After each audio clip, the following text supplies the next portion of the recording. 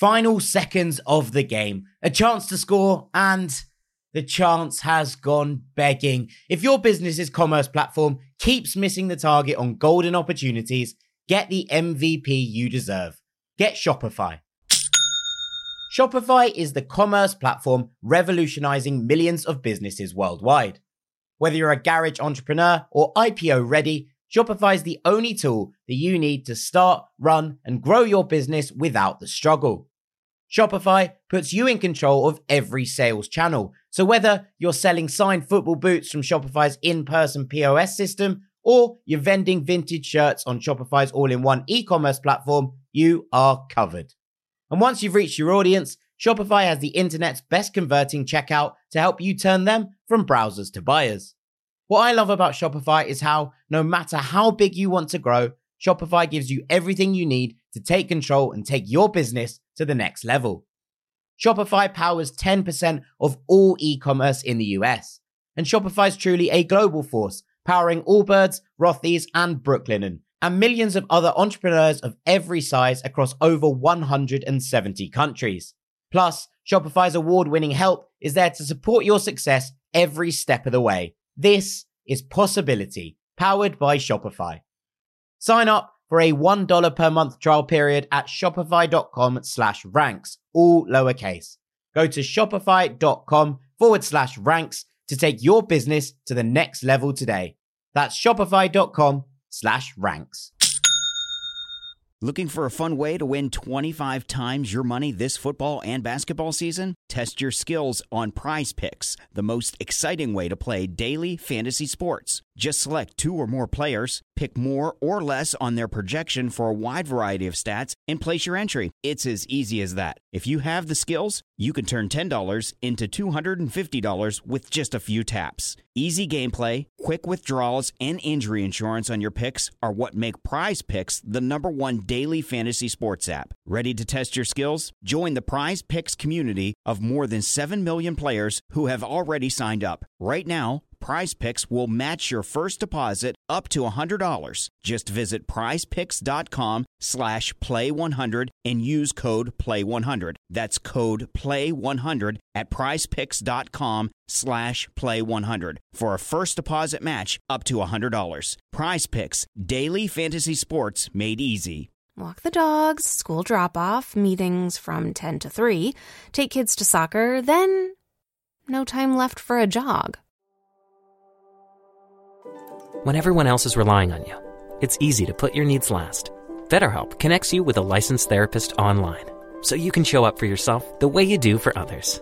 Find more balance with BetterHelp. Visit BetterHelp.com today to get 10% off your first month. That's BetterHelp.com. Hello, this is international football commentator Derek Ray, and you're listening to the Ranks FC podcast.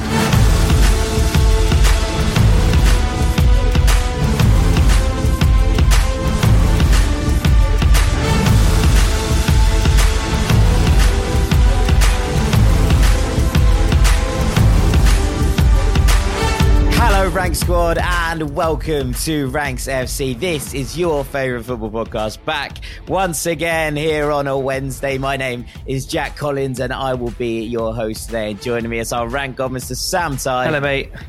Hello, mate. A bit sniffly, are we? I believe in a positive outlook and mental attitude, so I'm fine. Excellent. You keep that attitude up. And of course, our transfer guru getting into the busiest part of his season, Mr. Dean Jones. Hello, mate. Hello, mate. How are we? Okay? Yeah, I'm enthusiastic. I'm upbeat. Hasn't actually opened yet as I'm recording this, so that's good. But yeah, it will have by the time that people are listening to this. So, and to be honest, there's actually been transfers happening already. I'm not sure how, but yeah, there's a lot to be excited about. It's going to be a good summer. I'm looking forward to it. Yes, absolutely. Lots of transfer news to get through. We're going to be keeping you up to date across that throughout the summer here on Ranks FC, and of course on our Ranks FC Ultras on Patreon, where we have 2 extra episodes a week. Tomorrow, Dean and I are going to be dropping a first transfer spotlight of the season, which is pretty exciting, and that is going to become a regular feature before football returns to us. But before we get on to our main ranking today, it's time for things we love. And Sam, you're going to start us off. Yeah, good segue really from Dean there, intentional or not, because early transfer business is the thing that I love this week. A club that can get their ducks in a row fast is a club that I can respect.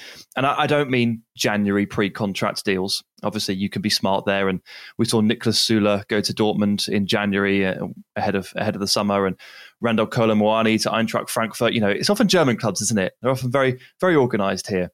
I'm not talking about these deals. I'm talking about when the season ends or when it's just about to end in April and May, clubs who are proactive in getting their players. So we've seen Erling Haaland confirmed as a City player subject to a medical.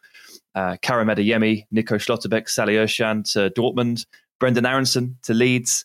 Villa have signed 3. Boubacar Kamara, Philippe Coutinho and Diego Carlos. Mazraoui's gone to Bayern. Jeremiah St. Just has gone to Sporting. And there's loads more. The list is too long. I'm not saying I love all of these individual deals. I just love the fact that the clubs have gone, okay, these are the players we want, let's go and get it done. It's, as I sit here today, it's not even June, right? It's May 31 on this recording, and all of these transfers have been confirmed.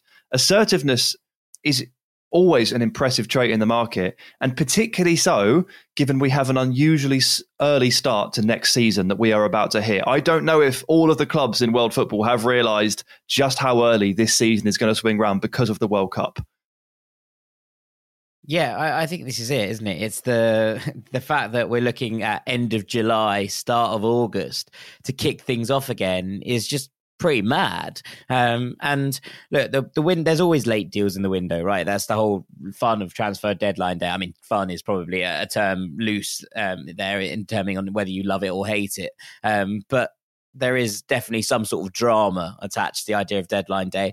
But it is kind of telling that those who get their business done early have those players in for preseason, give them the full preseason, getting used to the club, used to their new teammates, getting them settled into the squad, tend to hit the ground slightly faster than those who don't. And it's one of those that if you can get it done early, it does feel like a massive advantage. Agreed. I think there's a good example here of Crystal Palace last summer. Remember last summer when we were like, oh my God, what are Palace going to do? Half their squad's leaving. You got a new manager going from Hodgson to Vieira, completely different style. Now, they surprised us in many, many ways.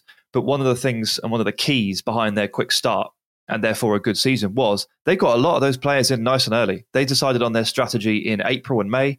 And then by the end of June, they had a series of young players coming in and changing the way they were operating. So Palace are a really good recent example of how just being assertive and just knowing exactly what you want and getting it done early can be so conducive to a good start. And a good start can be so conducive to a good season. Yes, absolutely. Absolutely. Right, Dean, what's your thing we love? My thing is that Nottingham Forest were promoted. I was hoping for this in the final 2 months of the Championship season as they kind of like creeps up on everybody. Cooper came in there and they looked like they were fighting relegation, and they were at first, but he quickly turned it around. And, Forest are a club with a proper Premier League heritage. They were there when it was formed and relegated in 1999 and just couldn't find a way back. And for those fans, it's been agonising, the way, and you've seen, if you look at the celebrations in the streets of Nottingham, after they announced their return after 23 years away from the Premier League, it was packed. It was carnage. It wasn't far off, to be honest, the scenes that we see when Liverpool have success. This is a massive club. It helps it's the same colour. Yeah, it's red. Yeah, helps. But, they had 36,000 in Wembley for the final. And Forest genuinely are a worldwide fan base, success going back to Brian Clough and all the rest of it. They've won the European Cup, and I'm really, really pleased to see this team back in the Premier League, and especially with Steve Cooper. I feel like this team can actually make a mark in the Premier League too. I don't feel like Huddersfield would have gone back down. I'm sorry, but they would. Nottingham Forest, I don't know that necessarily they will. I think that he's shown already what he can do to move up the Championship, and that's one thing. Now he's got to move up a gear. They've got to find the guys that can help them assert themselves in the Premier League. And look, they'll manage to keep a couple of guys, I reckon, that had joy with them on loan. And but they'll then look to add the extra pieces. They've been promised investment this is such an exciting time to be a Nottingham Forest fan. I read like a piece from a supporter who had like been through all the years of misery, really, as he described it, and like all the near misses and the terrible misses and all the rest of it that comes in between. And you do start to wonder. And I mean, look, I'm grateful for Fulham that we never really went through this. Like, since we got to the Premier League, when we've gone down, hasn't been too long since we've gone back. Like, obviously, Fulham had a long time out before they actually got to the Premier League the first time around. But it's so hard to go back. But now, Leeds are back there.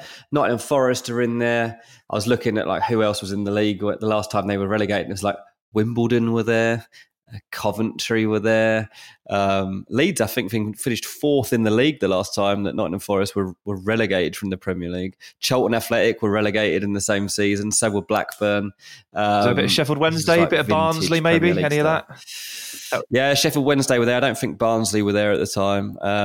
But yeah, it's a really nice like story, and like anyone that used to have the sticker books or you've watched Premier League years, Nottingham Forest are a staple, and it's just great to have them back. Yeah, no, it's a nice. It's a lot of people have been saying that next year is a Premier League for the neutral. It's one of those that a lot of people. It's a nostalgic Premier League, as you say. It is, Forest. it is. There's a lot in there. There's a nice derby there between Leicester and Nottingham Forest as well. Yep. That's a good one to have back, and there's just a lot going on. There's a lot. I'll of be derbies. honest, the playoff final wasn't a great watch. Like it wasn't a great watch, and there were some very very questionable decisions. There were. That didn't go Huddersfield's way. But Yes. Forest have been brilliant since Cooper took over, and they deserve their place back here. Although if I was a Huddersfield fan, I'd be absolutely livid. So 100%. Hugs and hearts to Terriers fans, because that was pretty tough to swallow, even as a neutral. It was weird. Right, I'm going to move on to my thing I love, and I want to talk very briefly about last Wednesday's game between Roma and Feyenoord in the Europa Conference League final. Because we haven't talked trip. about this on the main pod. We talked about it on Patreon. Sam and I did a Ranks on the Road live from Albania, but we went to the Conference League final, and it was absolutely unbelievable. The atmosphere. One, Tirana is the most amazing city. Absolutely incredible, really cool place. And two, just the whole atmosphere around the game. Now, we arrived on Wednesday morning. There was trouble on Tuesday night. We didn't see any of that because we were in Genoa on our way, taking the long way round to Albania.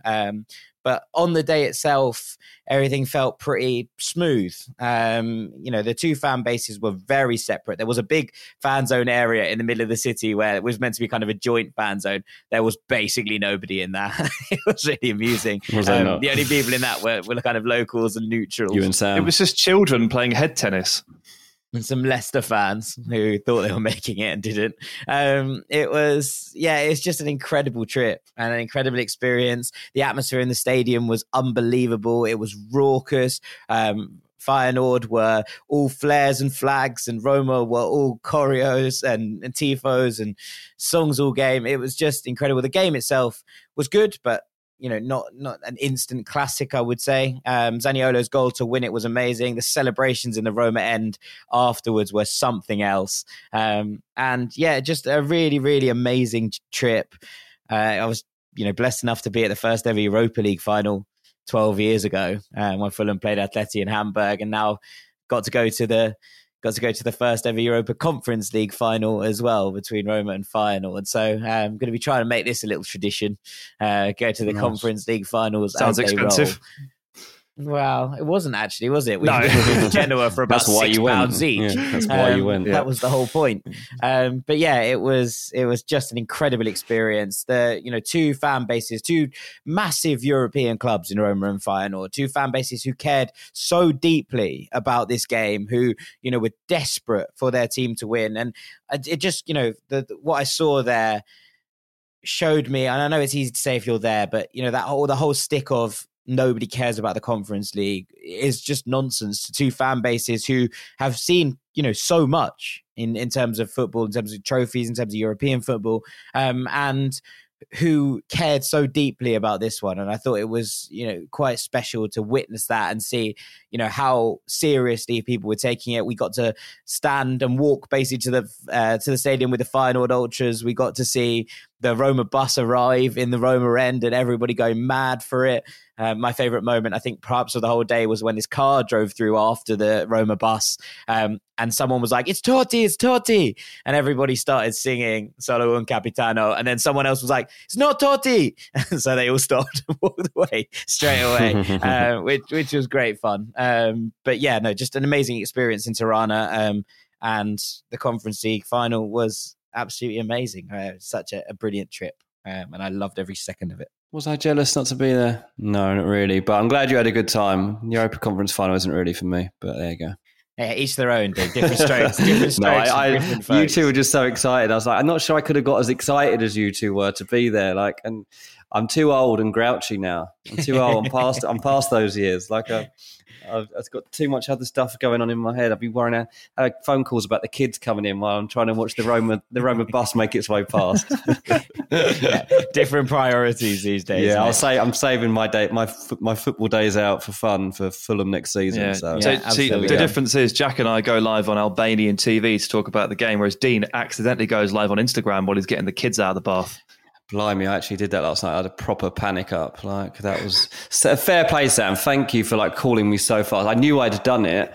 It was really, I was thinking I'm just going to talk about this now. I was like, maybe I'll start doing some transfer. I obviously don't use social that much because it annoys me a lot of the time. But I was like, okay, the transfer window is about to open. Like, what am I going to do? Like, I don't like Twitter. Like, there's too many horrible people there. But I do like Instagram. Maybe I should just start looking at I don't know, we've done transfers in 20 and stuff in the past. Maybe that would be a platform for it, whatever.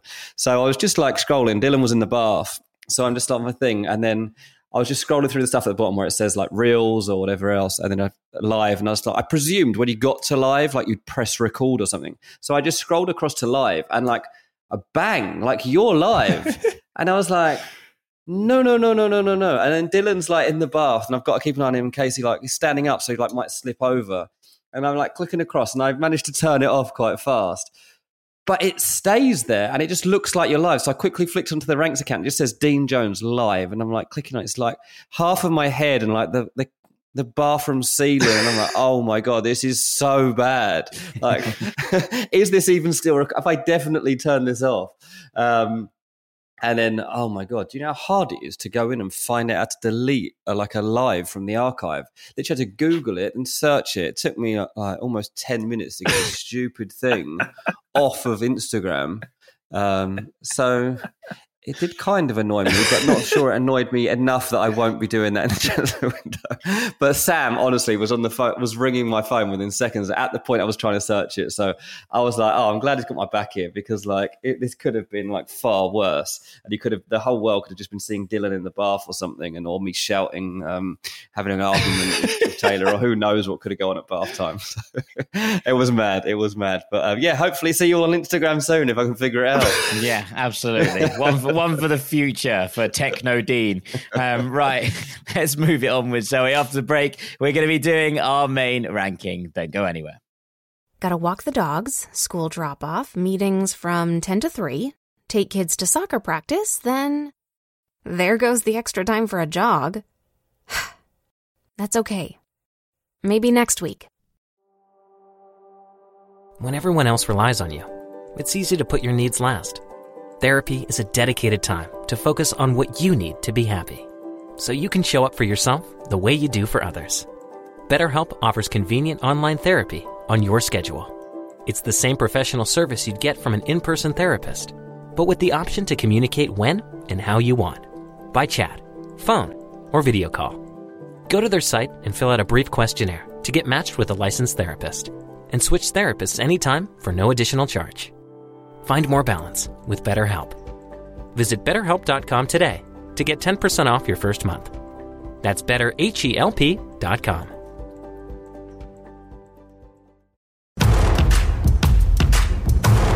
Welcome back to Ranks FC, where it's time for our main ranking. And Sam Tighe, the floor is yours. Over to you.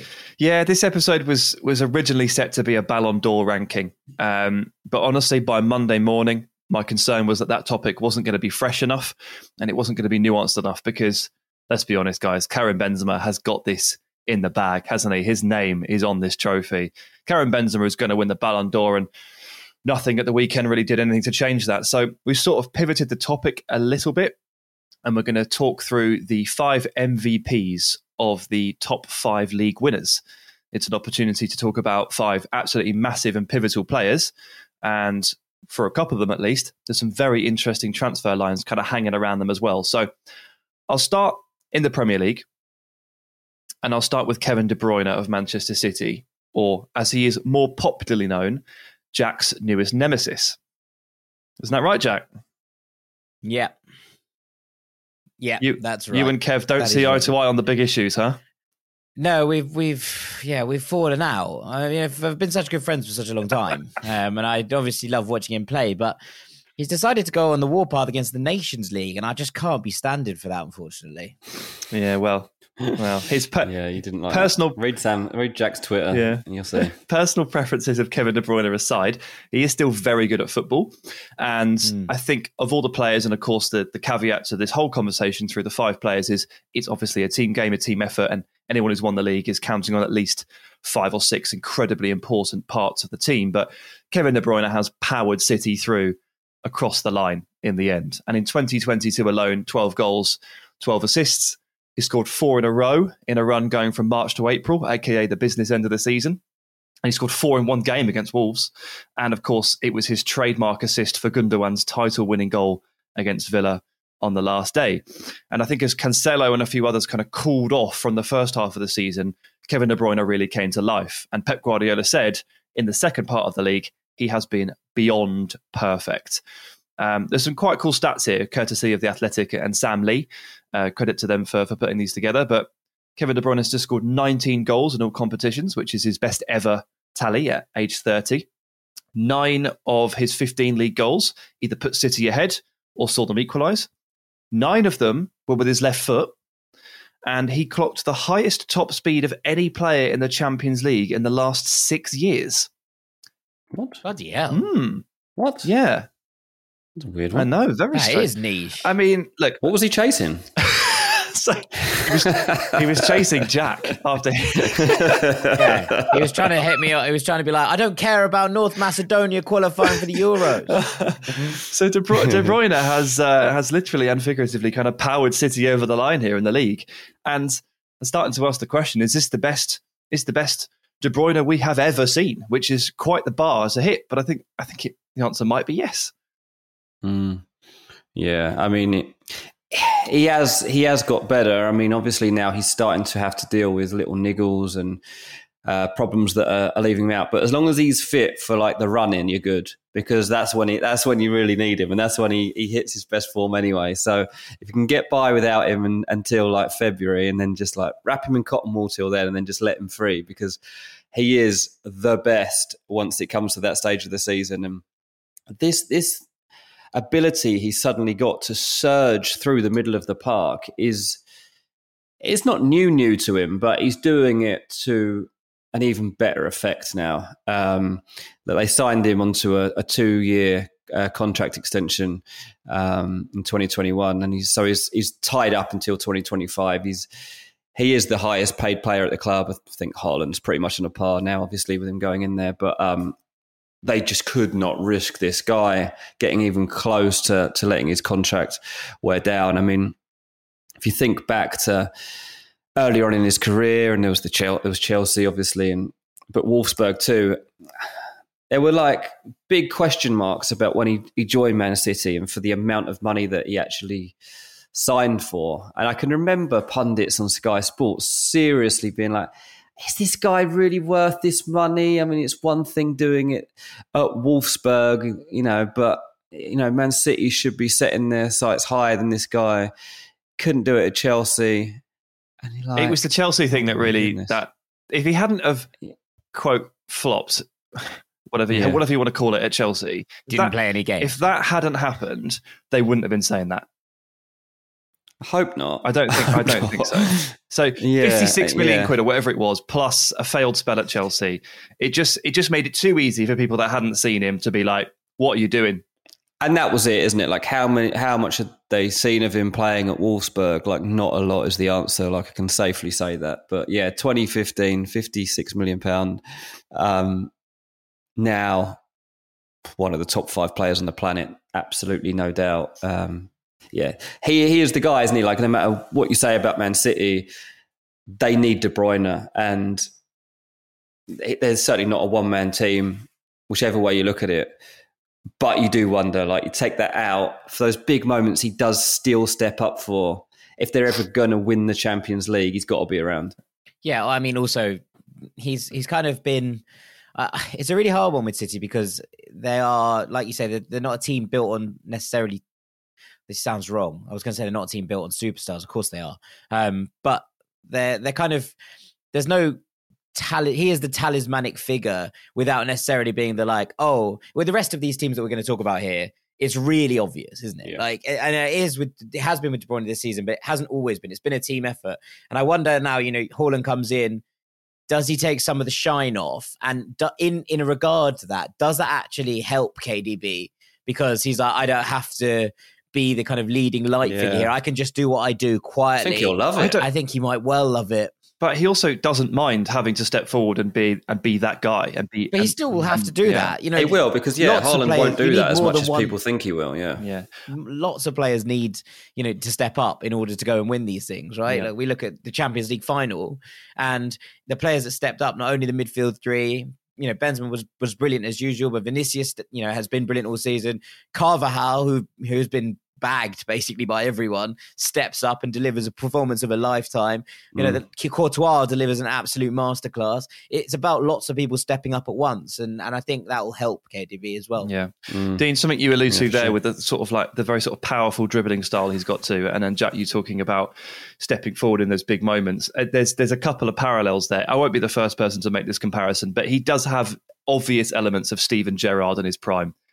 For sure. The power running through the middle and the big moments and the big goals. He's very Steven Gerrard at different points. Yeah. But I'll move us on. Yeah, that comparison doesn't get made that often, to be fair. That is a good point. Yeah, bit Gerrard, bit Kaka, those kind of guys. Yeah, not bad to be compared to those two. No, not at all. Anyway, potentially also better than both. Can we say that? I don't know, mate. I don't know. I think we maybe can. I think we're maybe at that point in his career where we can start to make these kind of like. I think you'd say that Kevin De Bruyne has got to be right up there now in terms of the best midfielders, of the last century. Yeah, I wasn't ready for this. I'm not prepared. No, I wasn't prepared for this. I've got the stats in front of me.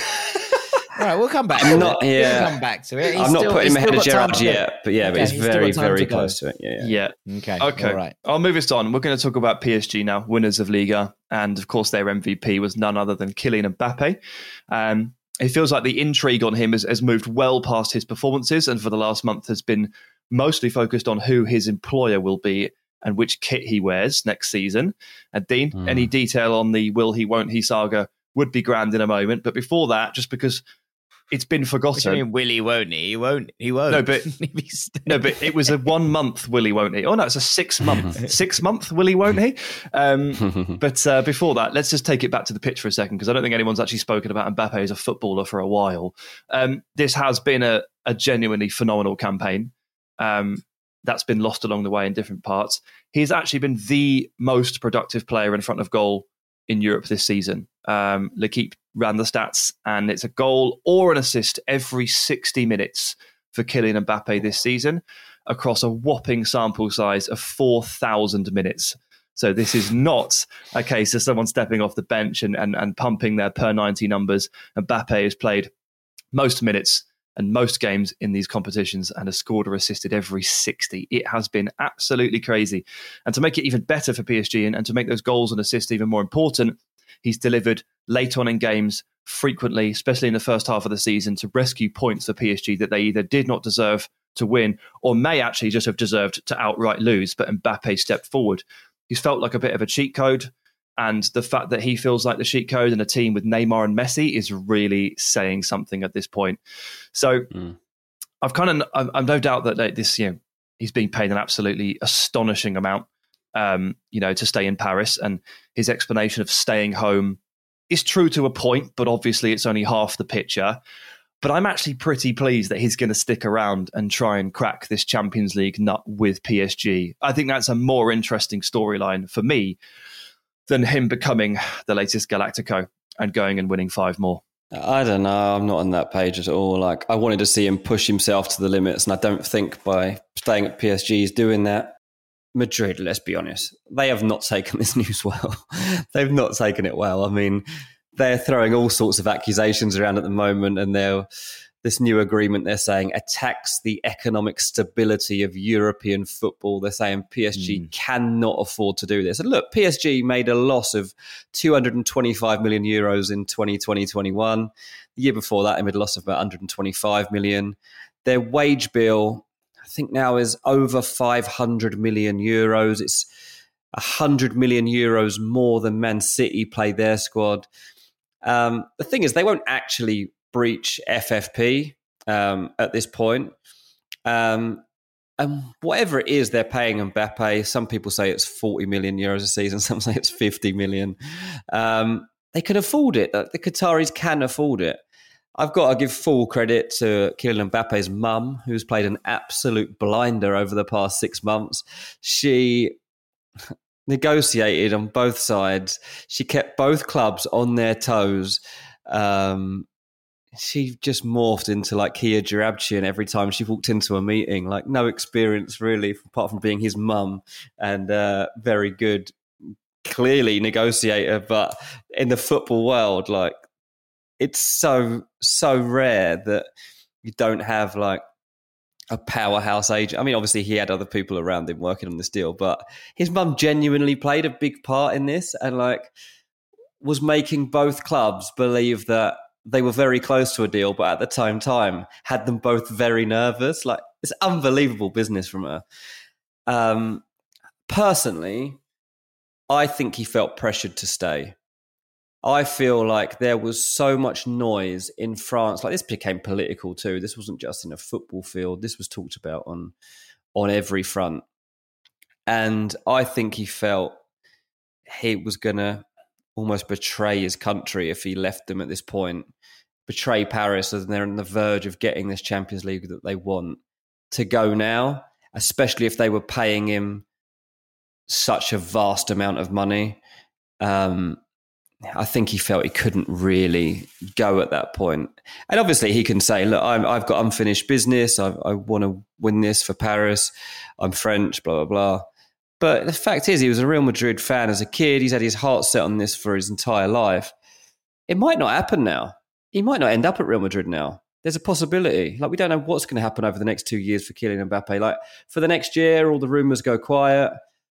Probably in a year or so, it'll pick up again. But what if he picks up an injury? What if he does lose form? What if Real Madrid signs somebody else? Yeah. It'd be a shame. It'll be a shame, to be honest, because he was that Galactico, and there's now certainly a sour taste in the mouth at Madrid. But let's see if this pays off for Kylian Mbappe. He needs to go and win that Champions League now. I've got to say, I'm kind of with Sam. I tweeted, I was like, look, obviously the exorbitant amounts of money involved in this make it murky, but I feel like a lot of people are conveniently ignoring the whole hometown boy stays at club, turns down most prestigious club in world football in order to win the trophy missing from the cabinet with said club. I think trying to take away from that is disingenuous. Like, I appreciate that the fact that the money in it does mean that it's not as simple as that. But, if reports are to be believed, then Madrid's financial package was something similar to what PSG have offered. And if that's true, then there is some sort of, I don't know, I feel like winning it with PSG and being that guy, he will be the guy forever. He'll be the club legend for the rest of his days, right? Whereas, to go and do that at Real Madrid is very, very difficult. Like, ask Gareth Bale. Won 5 trophies with Real Madrid. Won 5 Champions League, not 5 trophies. 5 Champions Leagues. And it's just widely booed by most of the fan base on a regular basis. It's not easy to go and be a legend at Real Madrid. It might well be easier to go and be a legend in Paris at your hometown club as a Frenchman. I think there's something in it. I just don't think they'll win the Champions League. That's his biggest problem here. I just don't think they're going to do it. I think the competition is too tough, and I don't think PSG are showing that they are ready to actually go and do that. That's going to be, for me, the biggest thing that he might look back on in 2 years' time, is that it just proved a bridge too far. I thought, fine, go if for Real it. Madrid don't want him, I bet you Barcelona will. Yeah. Right, maybe, yeah. Like, he's not going to be short of options. I'm not worried for his future. He could also go ring chasing later in his career. He could give it 3 years and it might not work. And he might be 90% of the player in 3 years than he is right now, but he could still go and find a home on, a different team and kind of go ring chasing in a way, at Barcelona, at Man City, at Liverpool, or whatever it is. I always talk about how Mbappe's peak might be shorter than we predict because he's built on acceleration. But he'll still be an exceptional player at 27, even if he's just not quite as fast. So he's got time. Yeah, no, I would agree. Right, I mean, does that move us on to Real Madrid, Sam? Yes, we can go to Real Madrid. We can go to Karim Benzema of Real Madrid, who, as we said at the top, his name is on that Ballon d'Or. And this was supposed to be an episode all about the Ballon d'Or, but Benzema made that super boring because he's so damn good. We talked about Mbappe's productivity, goal or assist every 60. Benzema is every 68. So not far off, and has to be said, in a more difficult league as well. He's just put together just a gargantuan season. 27 goals and 12 assists in 31 La Liga starts. 15 goals in 12 Champions League games, back-to-back knockout round hat-tricks against PSG and Chelsea. Linking up the play, 7 up Vinicius, scoring impossible headers. I don't have a lot to say about Benzema other than he's obviously a wizard. He's won La Liga again, he's won the Champions League again, and that Ballon d'Or is 99% loaded, in my opinion. Yeah, 99% loaded. I think it's higher than that. It's 99.9% loaded. Like, you just see like players coming out and be like, well, obviously he's going to win it. Yeah, Messi's just gone. Well, there can be no doubt this year. Yeah, it's just really, really sensible, right? Obviously, the players have to, and it's a French award going to a French player, and he won the Nations League. Don't forget that. That's why you're not going to win the Ballon d'Or, KDB. Yeah, it's your failure to win the Nations League that's let you down here. No wonder he's so against the tournament. Well, what a season it's been, though, Dean. It's been unbelievable. And do you know the thing about Benzema? He's been such a selfless player throughout his career in Madrid, and it's what's helped him be a survivor at Real Madrid, because that is what he's been. He has survived. He's been talked about being replaced umpteen times, but throughout it all, throughout being overshadowed by Ronaldo, by the competition with Messi, by the fact that should they sign Lewandowski to replace him? Should they sign Harry Kane? Whatever it was, Benzema was always focused on just making sure that he was playing a big part in the team at Madrid, and whatever criticism came his way, he still found ways to come through dry patches as a goal scorer. And I think that that's what, for me, has been so impressive about this season, is that it's the season when Ronaldo and Messi are out of the way. It's the time when there is no conversation about somebody coming to replace him. And he has absolutely smashed it.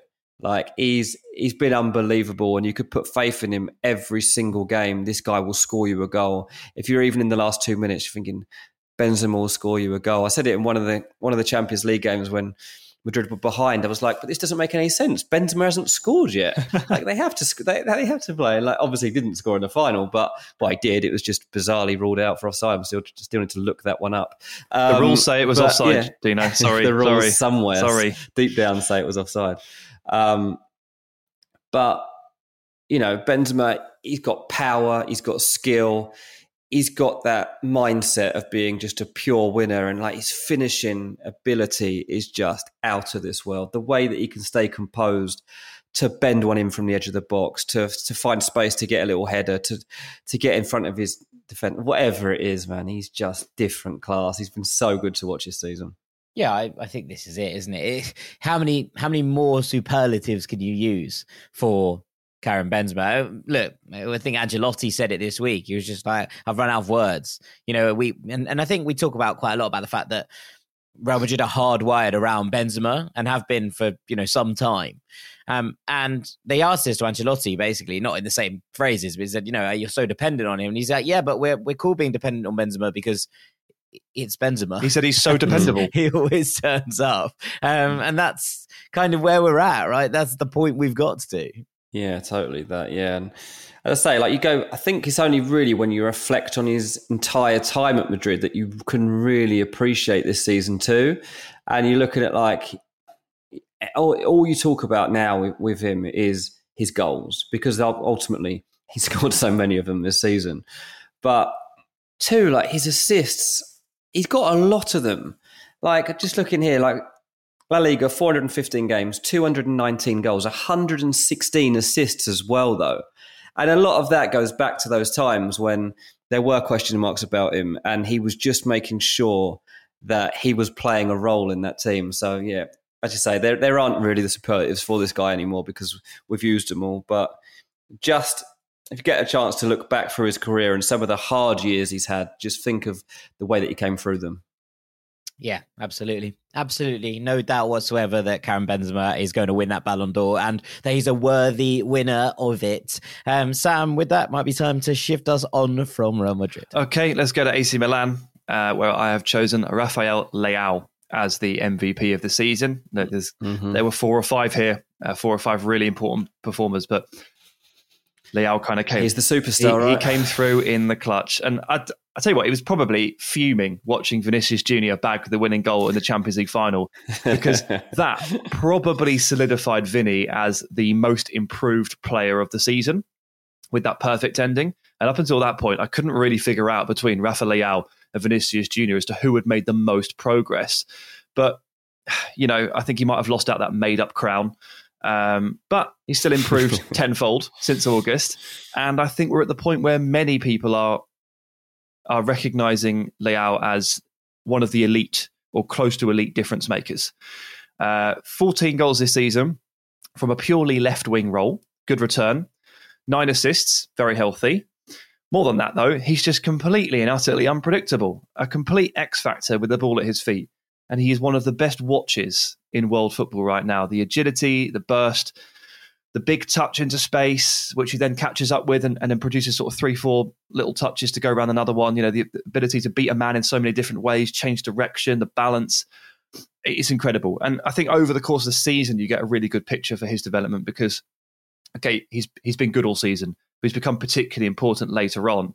And this is exemplified by the fact that as Milan started to grind out this title, they became more and more defensively sound and hard to beat, knowing that if they just gave the ball to Rafa Leao like 5 times, he would probably run half the pitch and score with one of those.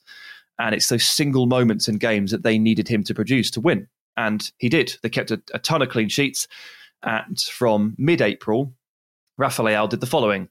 Scored the opening goal against Genoa, assisted the equaliser against Lazio, scored the only goal of the game late against Fiorentina, 2 assists against Hellas Verona, opening goal against Atalanta, and 2 assists against Sassuolo on the final day. We're talking about a De Bruyne-esque pivotal end to the season in an Mbappe-esque style. I thought it was absolutely remarkable. And did you see a rapper has produced a song about him, which means that you have officially made it. That is it. That is the was mark. it Clint Dempsey? It was an Italian rapper. And the lyrics are too strong like Leao, dribbles and guards like Leao, 6 seconds like Leao, goal and surf like Leao. That's the chorus. So 6 seconds. Obviously, he scored a goal in 6 seconds this season, which feels like a long time ago, but it's a reference to that. And it has been a genuinely iconic campaign for Milan and for Leao, and he's had a song to commemorate that. Well done. Yeah, that is it. You are right in that is the big marker. Once you've had a song written about you, it's on. Yeah. Is how I would say it's on. But look, it's been Like that kind of change. And look, we saw it in Vinicius as well. And I'm glad you brought him up, because that kind of move from, I think Leao had it in a very similar fashion and be like, yes, those moments of absolute electricity to burn a player, to be able to get round and get himself into a position. And then the kind of lack of, I would say, composure probably to finish them off was something that both of them had in common. And both of them have dealt with in various ways. But Leao is now just an absolute, all-round forward coming in off that left-hand side. Obviously, I still think his future is probably as a number 9. But he has just become a nightmare to defend against in pretty much every capacity. And if you do give him opportunities, he will punish you. That is nuts compared to where he was 12, 18 months ago. Yeah, pretty much. I mean, it's with a player like Leao, when the end product isn't there and when the composure isn't there, and it can be quite easy to look at those kind of waving legs and waving arms and start to think that actually he's just a bit chaotic and a bit too out of control. But sometimes looks can be deceiving and footballers can be in control when they don't necessarily appear to be. And I think Leao was a good example of that. Even when the end product wasn't flowing, he was kind of knew what he was going to do. It's just taken him a year or so to kind of put that into practice. And now, like some of the stuff he does to go round players, like no one else really in football is capable of doing what he does. He's a very different 1v1 player to someone like Vinicius, who is, all pretty touches and technique and deception. Leao can just knock the ball 5 yards, somehow catch up to it and be past a player. And he dribbles and moves in a way that I don't think I can identify in any other player in football at the moment. And that's why I like those lyrics when they say goal and surf like Leao, because it does look a bit like he sort of surfs past players. It's really weird, but it's so good to watch. He's wicked. I honestly didn't think he'd get to this level. I had major reservations about whether he could. You always saw flashes of it when he was, 2 years ago, whatever. I just didn't think he could do it consistently and produce big moments, and if you could rely on him. But he's come through this season, and obviously, like now, we're starting to see him linked to other clubs. He's been linked with Real Madrid, actually. Yeah. Maldini has confirmed he won't leave Milan unless a club triggers his release clause. It's £127 million. So there you go, Madrid. If you really want Rafael Leao, there you go. They say we consider him untouchable. I would say £127 million. He will be untouchable, and nobody will meet that. But he's a talent, and I don't think Milan will be his last stop. But for now, he definitely shouldn't leave. Yeah, it does feel like the right place for him to thrive at the moment. I think that one's easy enough. He just feels like he's such a joy to watch, isn't he? I think this is maybe part of it. Like you watch him go and you're like, it's not, as you say, Sam, it's not a joy to watch in, the technicalities are perfect. It's just that you like, I know he's going to make something happen. He's so dynamic. And the way that he sort of drops into spaces to receive and then goes, right, I'm having you. And he looks at a defender, he squares him up, he goes, toast, having you, see you later. And I just love watching him play football. He's been so crucial in this run-in, and, a very much deserved title for Rafa Leao. So yeah, fantastic. Which leaves us with one, doesn't it? It does. It leaves us with Robert Lewandowski of Bayern Munich. Now, if we're talking straight MVPs of the league, we're talking Christopher Nkunku, but we are discussing players who have powered their teams to the title. And of course, Bayern won the title once again. It was 35 Bundesliga goals for Lewandowski this season. Poor season for him. Stepped down from last year where he scored 41. I kid. It's still more than a goal per game. Remember, there's only 34 league games in a Bundesliga season, so 35 in 34. And he got 13 in the Champions League too, and he got 2 in the Super Cup, which brings him to a lovely round grand total of 50 goals and 6 assists. So it's his second best ever tally in the league, 41 last year, obviously, and it was 34 the year before that. So for the last 3 years, he has consistently scored more goals than he has played league games. I was just looking at this at Dino, and I just wondered, what kind of effect must he have on Bundesliga fantasy football? Oh my days! Like you can't not have him, can you? Is that probably a waste of time? Like 100% of owners have ownership. They should just take him out of the game because it actually would ruin it. It actually ruins the point. He's in your team and he's captain, like no doubt about it. What would you price him at if he was in the Premier League game?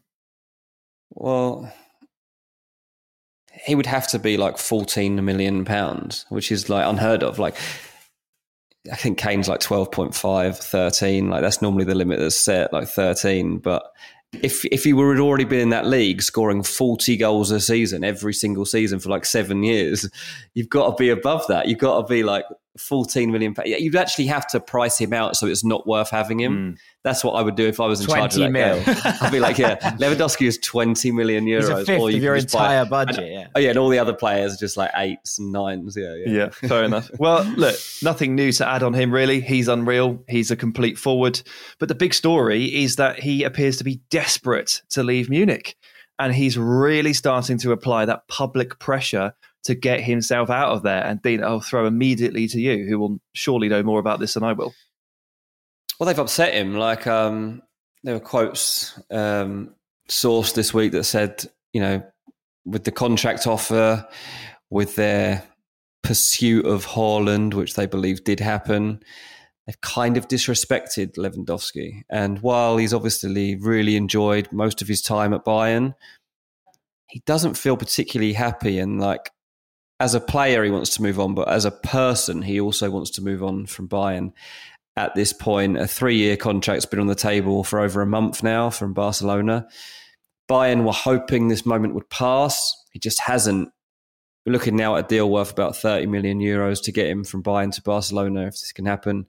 At 33, it's probably a big moment, and he can't really let it pass by. If he's ever going to leave, it's got to be now. He's just returned from a holiday in France, and as soon as he came back, he was like, my story at Bayern's over. Don't see any way I can continue playing at this club again. And then, like, look, 2 weeks ago, maybe, Oliver Kahn is obviously in charge of the club overall at Bayern. He said, look, he has a contract, he will fulfill it. It's all become a bit tit for tat, to be honest. They have been good for each other overall, and I hope that this isn't looked back on historically as like a really bad vibe between Lewandowski and the club. But ultimately, Lewandowski said, I don't want to play there anymore. Bayern are a serious club, and I don't think they will keep me just because they can. Obviously, he is still under contract. I enjoyed that was misquoted as Bayern are an unserious club. It got mistranslated and widely spread. Bayern are not a serious club. And we're like, I don't think I heard the word not or no. Anyway, he said, transfer's the best solution. Oliver Kahn now saying, like, I can't tell you why Robert chose this path. Public statements like that don't get you anywhere. He became the World Player of the Year here twice in a row. He should know what he has at Bayern. Appreciation is not a one-way street. But like, as I said, like, for Lewandowski, he's also like, well, then give me that massive contract, or like, don't go after Haaland. Like, I don't know. There's just stuff I feel that's happening in the background. We'll hear the full story once this all plays out properly. It does feel like it could become messy, but I would really, really like to see Lewandowski outside of Bundesliga, so I'm all for it. Yeah, it's a really interesting next step now, Sam. Obviously, Barcelona have been kind of mooted around this for a little while. If he was to go to Barcelona, that's a very, very, very exciting front line. That Aubameyang, Ansu Fati, Lewandowski, Memphis, Ferran, Gavi's been playing there a little bit. We don't know what's going to happen with Adama Traore. There's a lot of talent here. There is, yeah, there really is. I mean, he's spent the last, 8 years or so at Bayern Munich. It's been a long old stint, and obviously with Dortmund before that, so it's a decade or more in the Bundesliga. I'm kind of with Dean in that I'd like to see him move on and try himself in a different league. I'm not saying he needs to prove himself. That'd be ridiculous. He's been at different times over the last 5 years the best striker in world football. I'm not doubting his best player in world football. Best player for 1 year in particular. I'm not doubting his pedigree there. But there's a part of me that is also, and I apologise to Bayern Munich fans here, but Jack, I've just noticed you're sat wearing a Bayern Munich shirt. I apologise to the fans here, but like, you know, I strongly believe that Bayern's dominance over the league is intrinsically linked to the everlasting brilliance of 3 or 4 players. One of them is Lewandowski, another is Manuel Neuer, another is Thomas Müller, and the other one might be Joshua Kimmich, actually, as a fourth. But as these pieces... Who I have on the back of this shirt for what it's worth. Oh, right, okay, yeah. I mean, as those pieces begin to wane or become removed, it does open up a very interesting question as to whether or not the Bundesliga can be a little bit more competitive at the top. And I think if you lose Lewandowski and you're at this stage with Erling Haaland off the market, like Bayern will be panicking. And they will probably do something they don't want to do, like get into a bidding war, like overpaying for a Darwin Nunez or something like that. They'll probably regret not getting involved in January for a Dusan Vlahovic. Like, there's all sorts of question marks that get opened up. This wasn't the point of bringing him up, but I'm kind of desperate for him to leave because I think it's so interesting for the landscape of football. Yeah, I completely agree. It's not I want him to leave. It's this could be incredibly interesting. And especially if, the reports to be to believe that Bayern are looking at getting Sadio Mane out of Liverpool and that he's open to the idea of leaving, trying to switch from a formation or a system that has basically, revolved around Robert Lewandowski being the main man for a while to something that's a little bit different with the idea of Mane coming in there. That would be a very different leading man. Well, the good news is that Nagelsmann hates strikers. Remember, he had like 8 at Leipzig and didn't use any and just kept playing like Olmo and Nkunku up front. So ultimately, if Bayern lose a number 9, if they have Nagelsmann as manager, apparently it doesn't really matter. No, I was reading today about it and saying obviously like, this is where the problem now comes if Lewandowski does go, because they didn't get Haaland. They were linked with Karim Adeyemi, like he's gone to Dortmund. Patrick Schick was always talked about as being pretty good fit for Bayern. He's just signed a new contract at Bayer Leverkusen, so that with no release clause. Oh, really? Is there no release clause in that? I guess like Nkunku is a guy that they will have to consider, as Sadio Mane too. Sasha Klajic is somebody that they've been linked with too. Obviously, he's a different type of forward to Mane or Nkunku. And Harry Kane is one that was spoken about like really seriously a couple of years ago. Like when Lewandowski last considered leaving, I think he was probably linked with Real Madrid at the time. But it was like, can we get Harry Kane? Can we get Harry Kane? And it didn't happen. But Kane does probably feel like a really good fit. It's not going to happen, but I think if Tottenham sold Kane, Antonio Conte would walk. Oh, he 100% would. Yeah, it's not going to happen at all. And Bayern also aren't going to spend 130 odd million on Harry Kane. But dilemma there. So very interesting. Yes, very much so. Very much so. And that brings to an end our 5 players who have powered their teams to the titles. Not necessarily a ranking this week, but very much. It was fun to watch, wasn't it? Those 5, they've been good fun to watch this season. They've been great. I've enjoyed watching them, so it's been fun, and it's been fun talking about them and what comes next for some of them as well. So all good. Right, that concludes our main segment. After the break, we're gonna have Melon of the Week and the gibberish rankings. Don't go anywhere. Welcome back to Ranks FC. It is part 3, and it's time for everybody's favourite part of the week. Dean Jones. It's time for Melon of the Week.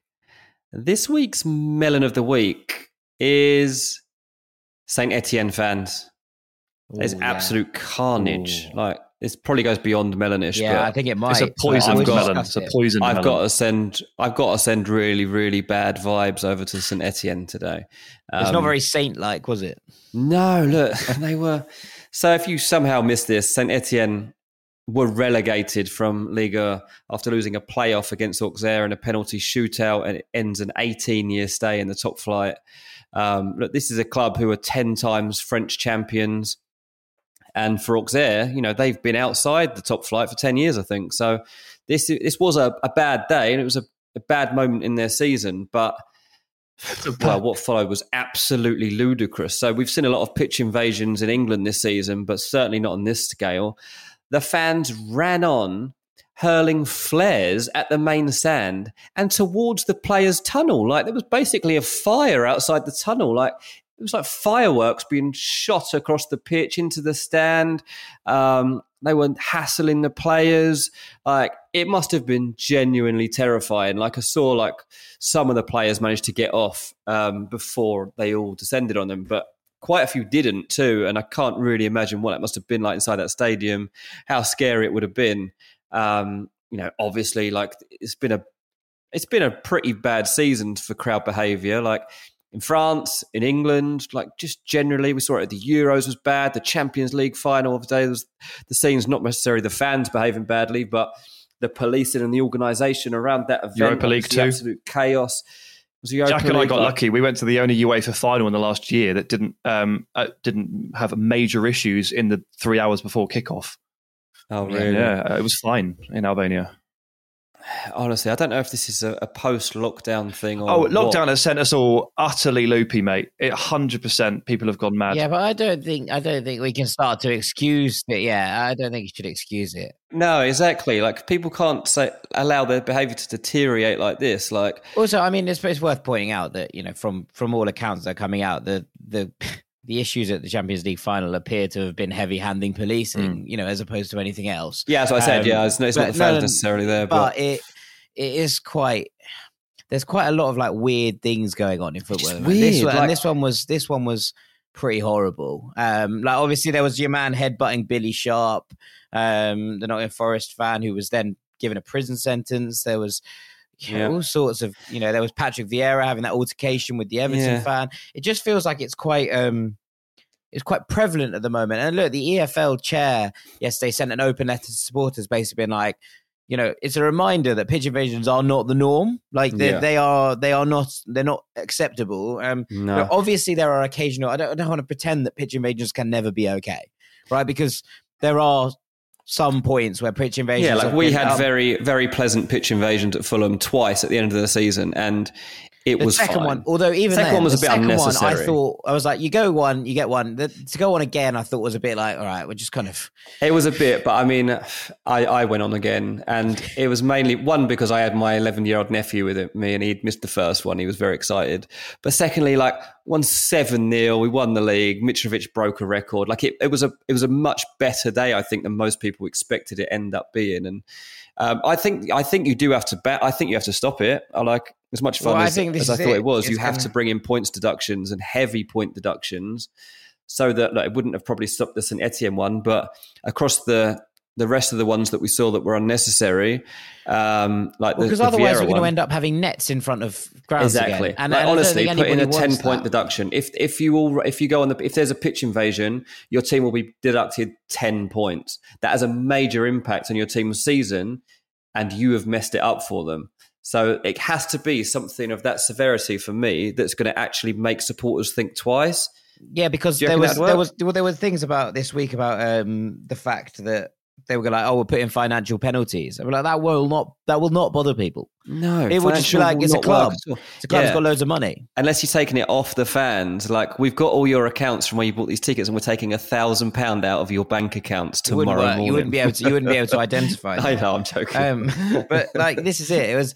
It was really grim, these scenes. And look, you can understand the anger, you can understand the disappointment with how Saint Etienne have played this season, because it has been dreadful. But I just, I don't know. A thing that kind of really stuck in my jaw with this one was the fact that at the same time as this was going on, the French authorities were bleating about the idea that hooliganism was only specific to certain teams.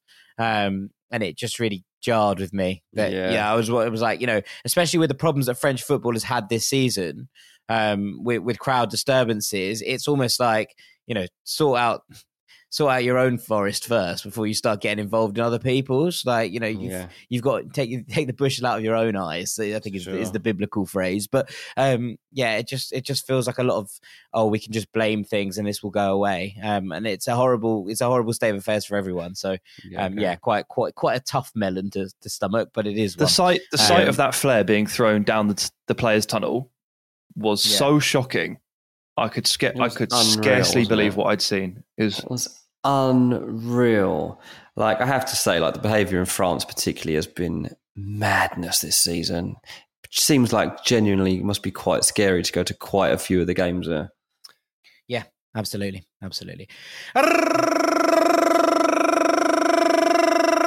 Let's change the tone up. That's the gibberish alarm.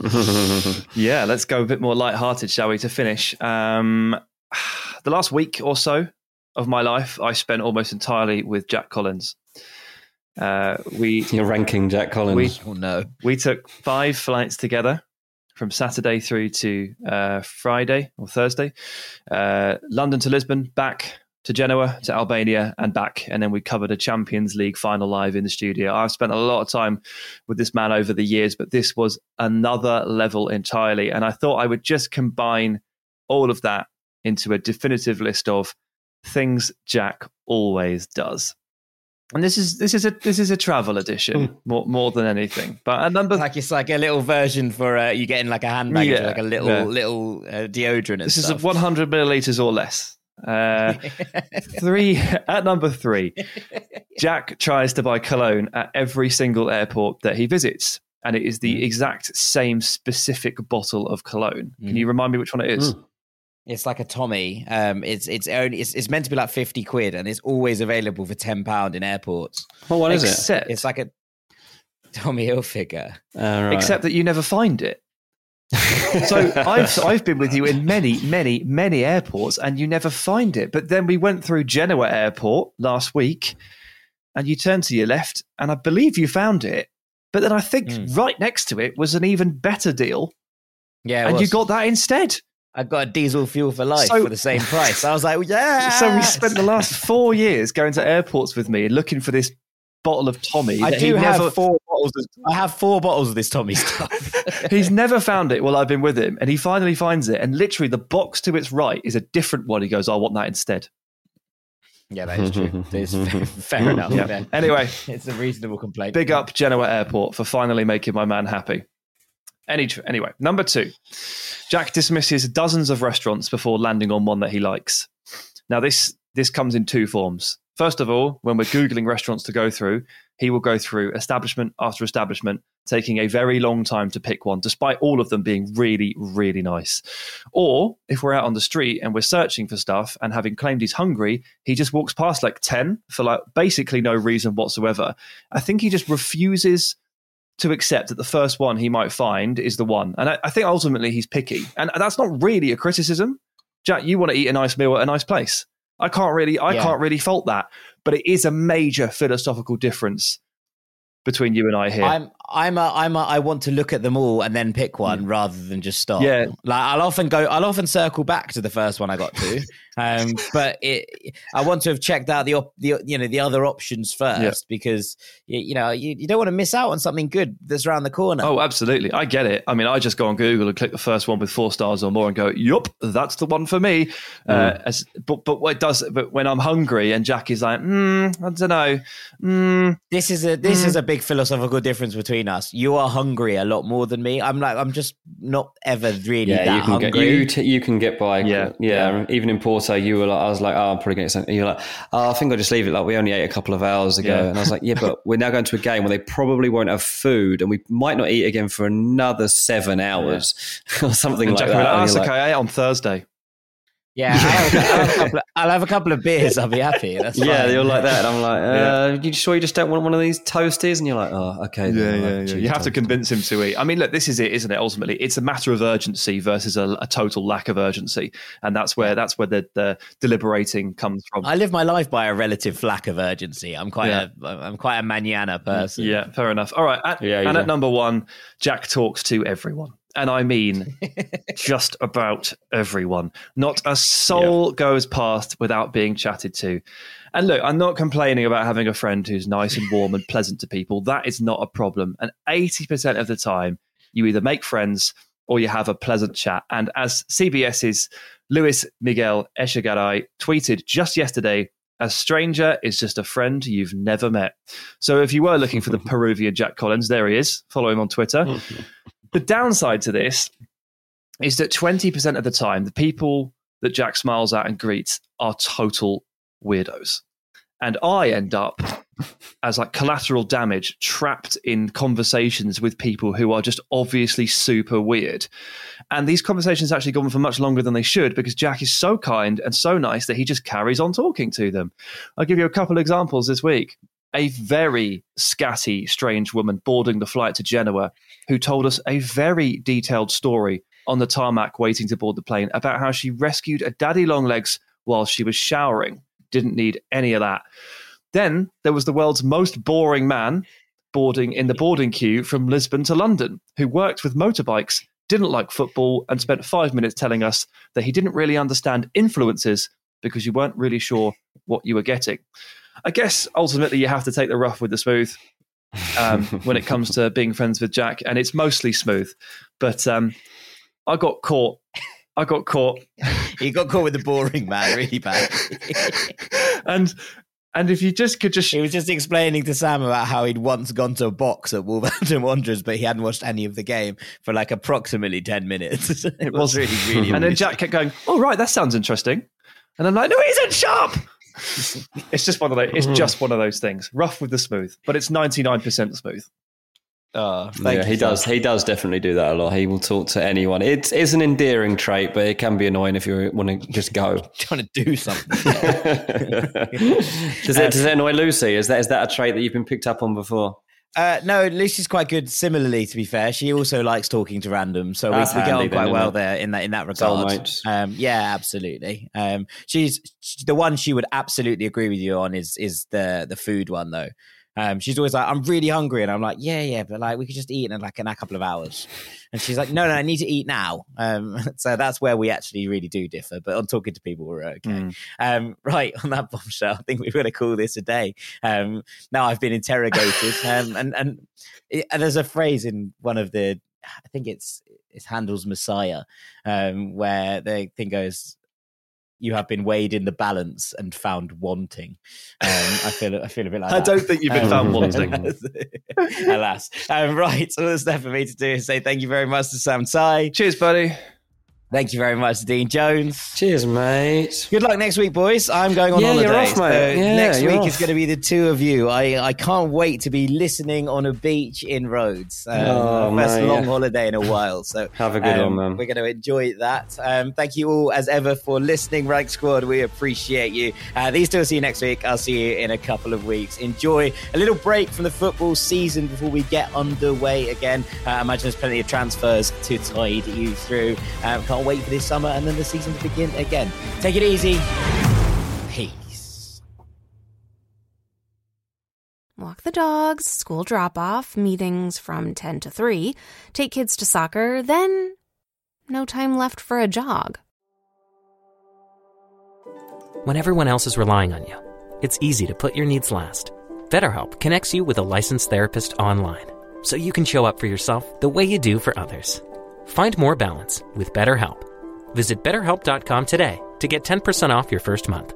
That's BetterHelp.com.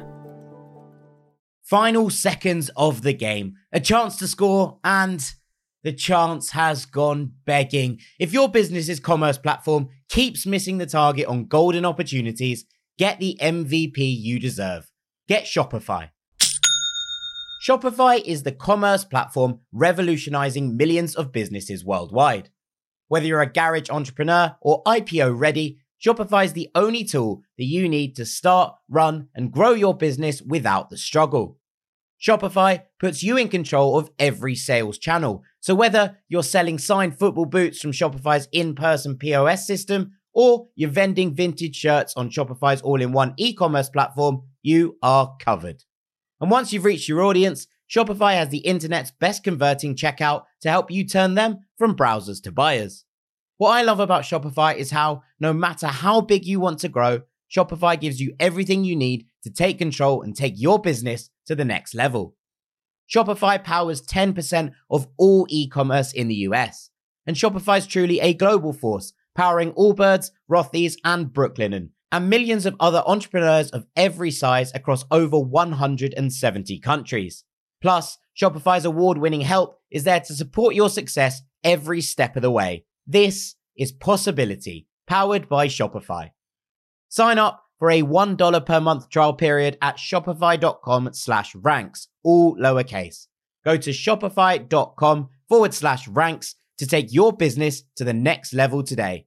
That's shopify.com/ranks.